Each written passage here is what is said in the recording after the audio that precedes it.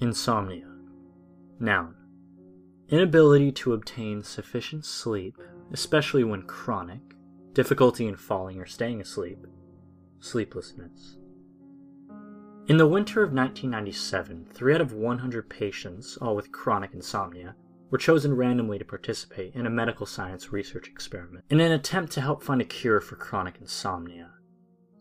It was a pretty simple and harmless procedure. The 3 selected patients were to spend 5 days and nights at a sleep study hospital, where the doctors would moderate their sleep patterns after giving them an experimental insomnia drug in order to help them fall asleep, and, if the drug was successful, to stay asleep through the whole night as well. The first 2 nights with the drug were successful. All 3 patients were able to get their much-needed rest. The doctors and scientists reported that the patients were no longer drowsy or sleepy during the day like they used to be. So far, the drug seemed to be becoming a sort of medical miracle. That is until the next day after the 3rd night. 2 out of the 3 patients reported to have very horrific and vivid nightmares. They claimed that the dreams were so bad that they absolutely refused to fall asleep and were demanding that they be let out of the research program. But one of the doctors were able to talk them into staying for 1 more night. After the 4th night, though, the 2 patients had slipped into a coma, unable to wake up the following day. Fearing that they overdosed them with medication, the doctors wanted to cease the program immediately. But the board of the research facility refused the doctors to shut it down, wanting to see how the remaining patient will react to the right amount of medication. But coincidentally, the last remaining patient also refused to be put to sleep, after claiming she also started having nightmares as well. When the doctors asked her why she didn't want to go to sleep again, this was her response: "I'm afraid I'm going to wake up."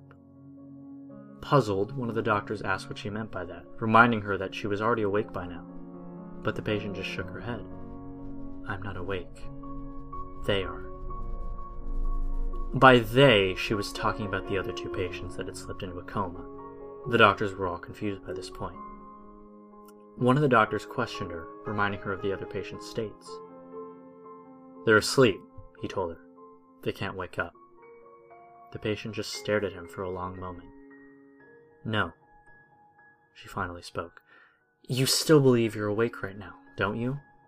You see, we're all sleeping right now. Your mind just hasn't awoken yet, but ours have. Why do you think we refuse to be put to sleep? Because this world, the dream world, is better than any real world you call nightmares. Don't you get it? The other patients, the ones you claim are in a coma, are wide awake right now. They are aware of the illusion mankind has created. If you put me under tonight, I'll wake up too. You all will, one day.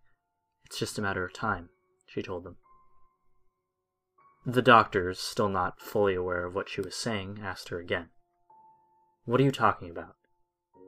The patient just smiled. "When you believe you're awake, it's just a dream. But when you know you're dreaming, you're actually awake. It's the complete opposite of what you thought you knew.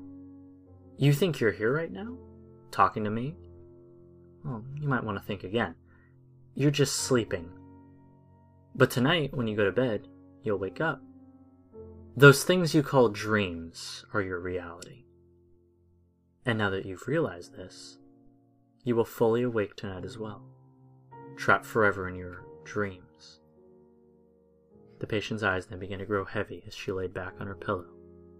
But before she fell into unconsciousness, she managed to speak again, ever so softly.